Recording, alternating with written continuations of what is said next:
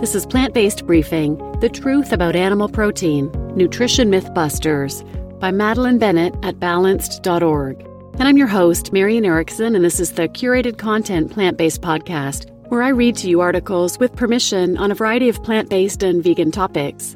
Today's post is from Balanced.org. They're a network of public health professionals, nutrition science experts, and everyday people from around the world fighting for a healthier food system. So now let's get to today's plant-based briefing. The Truth About Animal Protein, Nutrition Mythbusters, by Madeline Bennett at Balanced.org. Balanced is excited to bring you our Nutrition Mythbusters series, in which we debunk 8 major myths about the links between diet and health. We believe that accurate, evidence-based nutrition information should be accessible to everyone. That's why we created this educational series, dispelling some of the most common and persistent misconceptions regarding healthy, balanced eating and diet-related disease. There are many people who continue to believe that animal proteins are not only good for you, but actually essential elements of a healthy diet. And who could blame them? Through food advertising and other media, we are bombarded with the notion that more protein is always better, especially from quote-unquote high-quality animal sources. But not only are animal proteins not essential, it is their high-quality nature that makes them problematic for our health. Animal proteins in the form of red meat, poultry, fish, dairy, and eggs are very similar in structure and composition to the proteins in our own body. As such, animal proteins tend to fuel growth factor production even at moderate levels of consumption, which for us can spell the promotion of tumors. On the other hand, consuming plant proteins, even at high proportions of total calorie intake, fail to cause this cancer-promoting spike in growth factors. In addition, the structural similarity between animal proteins and our own proteins poses a risk for autoimmune diseases. When we develop allergies to animal proteins that are analogous to our bodies can end up attacking our own tissues. This is one of the proposed mechanisms by which dairy protein consumption among children is thought to trigger type 1 diabetes, where the body attacks the cells of the pancreas that produce insulin. Though the dairy industry often touts the calcium content of its products, the calcium in leafy greens like kale is more readily absorbed by the body. Similarly, animal protein also comes with animal sex hormones, the same or similar to those in humans, including a range of estrogens. High-fat dairy products are particularly chock full of mammalian estrogens, so much so that regular consumption has been associated with a decline in fertility in men and women, suggesting damage to or aging of testicular and ovarian tissues. But sex hormones aren't the only chemicals we should worry about in animal products.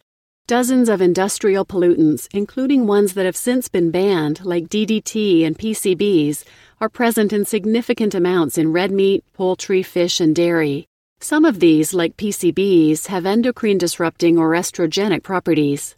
Fish, like salmon, is praised for its omega-3 fatty acid content, yet it is precisely within the fat that these fat-soluble pollutants like PCBs and dioxins accumulate. An article published by Harvard Medical School suggests that for those with family histories of cancer, fish consumption should be limited to once or twice per month. Given that the lifetime risk of having cancer in the United States is roughly 1 in 2, and the risk of dying from cancer is 1 in 5, I would suggest, regardless of family history, we should all limit our seafood intake. A much safer way to consume more omega-3 fatty acids is through plant-based sources such as walnuts, ground flax seeds, chia seeds, or an algae-derived supplement. This is especially important advice for pregnant women who should steer clear of fish altogether. Heavy metals in animal proteins pose yet another serious risk to health. Arsenic, cadmium, lead, mercury, and other harmful heavy metals tend to accumulate in animals, particularly fish, which live in highly contaminated oceans and waterways. Chicken is especially high in arsenic, as arsenic-containing compounds are added to chicken feed to prevent infection and speed up growth.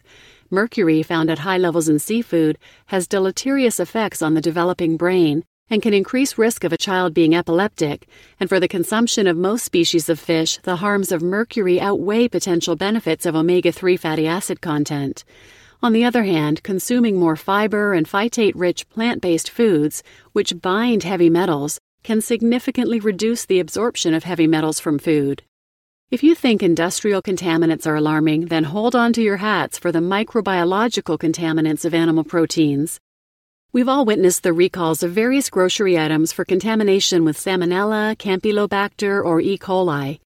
While these pathogens originate with animal products contaminated with feces, many plant-based products, most recently onions, can become tainted too. But the contamination of animal products is so endemic that it begs the question, are these products truly safe? One study, which sampled 316 packages of chicken from 26 states, concluded that these foods, quote, pose a potential health threat to consumers because they are contaminated with extensively antibiotic-resistant and presumably virulent E. coli isolates, unquote. Cooking resistant endotoxins from these and other fecal bacteria damage the lining of our blood vessels over time, precipitating atherosclerosis and cardiovascular disease, our number one killer.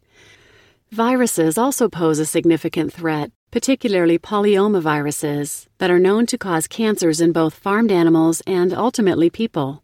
For example, bovine leukemia virus acquired through consumption of meat and dairy may account for up to 37% of all breast cancer cases in the U.S. As scary as all of this sounds, it is ultimately the saturated fat, cholesterol, naturally occurring trans fat, and added sodium found in red meat, dairy, fish, eggs, and poultry that contribute to our nation's top killers, heart disease and stroke. Recent data show that, unfortunately, simply switching from red meat to white meat is not a solution. These proteins must be replaced with plant proteins to meaningfully reduce health risks.